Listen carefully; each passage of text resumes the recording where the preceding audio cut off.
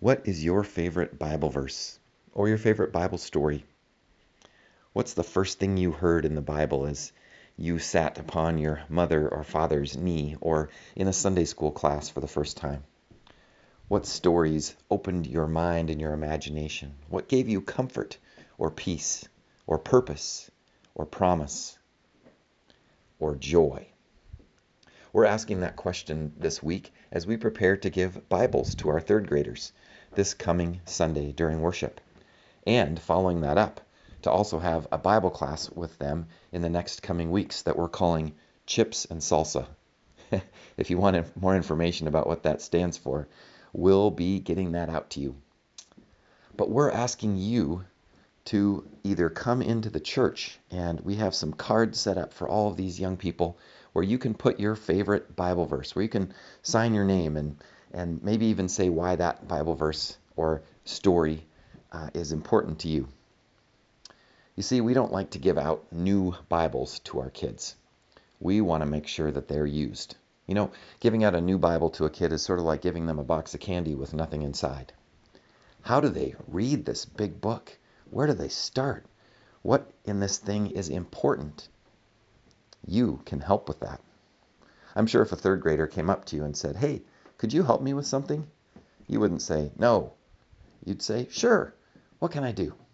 And this is something that you can do. And if you can't make it into church, well, email us a favorite Bible verse. Tell us why. I think it would be interesting for us to read that as well, as we help connect with one another and as we share the wisdom of the ages with one another. You know, Karl Barth was asked one time, a writer of many, many books, Christian dogmatics and heavy theological stuff, a studier of the Bible, a teacher of many, many students over the years. He was asked once, what was the most important thing he had ever read or he had ever written? And he said, well, the most important thing I've ever read has been more important than anything I've ever written. And it was this: Jesus loves me, this I know, for the Bible tells me so. What a great insight. And I'm sure he would expound beautifully on what that means to him and why.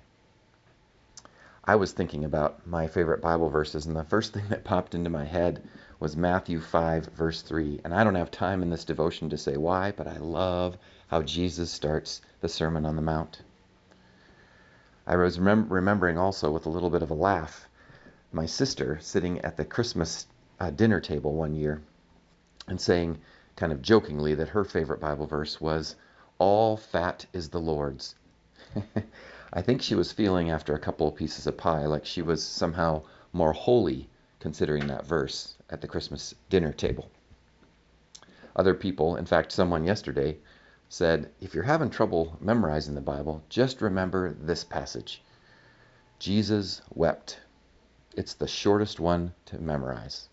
And actually, it says a lot about who Jesus is for us as well. One of my favorites is John 3:16. Now I know that's kind of the Sunday school answer, right? For God so loved the world that he gave his only son, that whoever believes in him may not perish but have eternal life. We all know that, or most of us do, by heart. But it's the first 6 words in that passage that I love so much. For God so loved the world.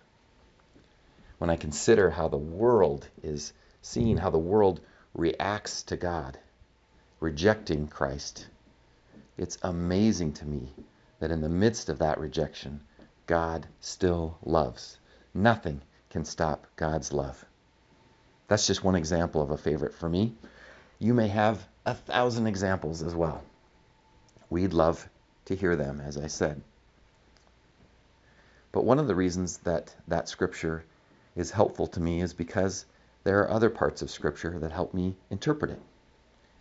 If I didn't know about John 1, if I hadn't read John 1 and know how the world is depicted in relationship to God, it wouldn't be as powerful of a verse for me to hear, for God so loved the world.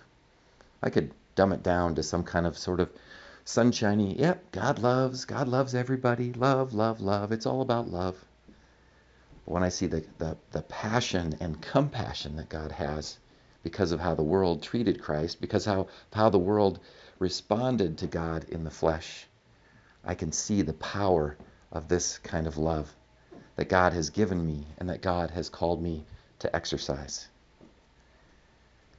What has this stirred up for you? I invite you to look at the Bible right now, after this devotion.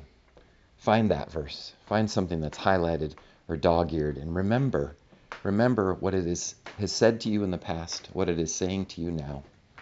And be blessed this day by God's word, and be invited to share it as well. Peace to you all.